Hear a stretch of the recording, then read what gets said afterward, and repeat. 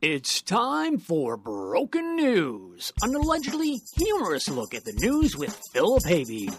Who's he? I have no idea. I'm just the announcer. And now, here's Philip. Well, hello. Hello there. How are you doing? You know, if you think you're having fun now, just wait until the end of the program and you go back to resume the rest of your lives, then that's really going to seem special. That's really going to be fun. But until then, it's more from the time-honored and time-consuming program that we call Broken News. So thanks for joining us today.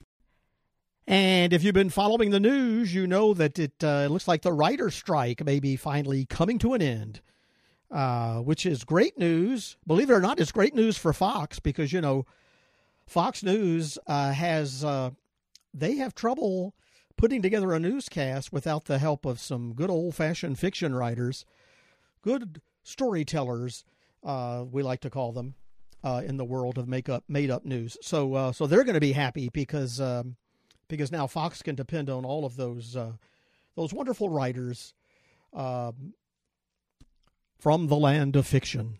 And if you got lost in watching old programs, and so say you started binge watching Bonanza, unfortunately with the end of the writer's strike does not mean that there will be new episodes of those shows. I was thinking that maybe for a while, maybe they'll pick up with where they left off with Bonanza, but sadly that's going to be difficult to do.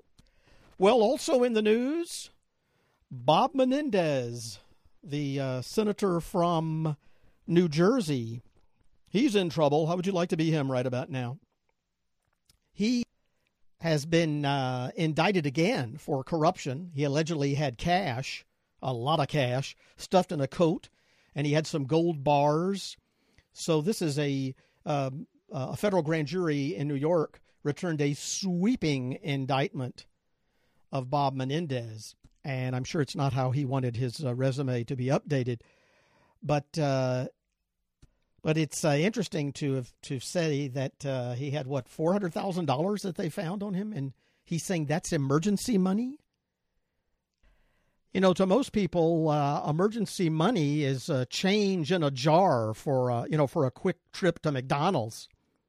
And many are wondering why Bob Menendez didn't just say, this was all just a big misunderstanding of the cash, the gold bars, the cars, all of that. They just got the address wrong. It was all supposed to go to Clarence Thomas. And have you noticed or have you heard that the COVID shot is now new and improved, and it's updated. So you have the COVID shot. You also have the one for respiratory illnesses, the RSV. So you can RSVP at your local pharmacy for that one. Ba-da-dum-bum. Okay, and then you also have the flu shot. And so I think as an incentive, some pharmacies, this is what the Broken News team has said. So, of course, the reliability of this information is highly suspect. But the Broken News staff is telling me that at some pharmacies, if you get all three shots, you'll get a lovely Dr. Anthony Fauci bobblehead for your dashboard. Now, wouldn't that be exciting? And this is what we're hearing now. You may have to check with your pharmacy. And this little bobblehead of Anthony Fauci, they're the pharmacy's way of saying thank you for doing the right thing and taking good care of your health and protecting yourself and other people. That little Anthony Fauci bobblehead, it's supposed to be perfect size for your dashboard. So in other words, it's the actual size of Dr. Anthony Fauci.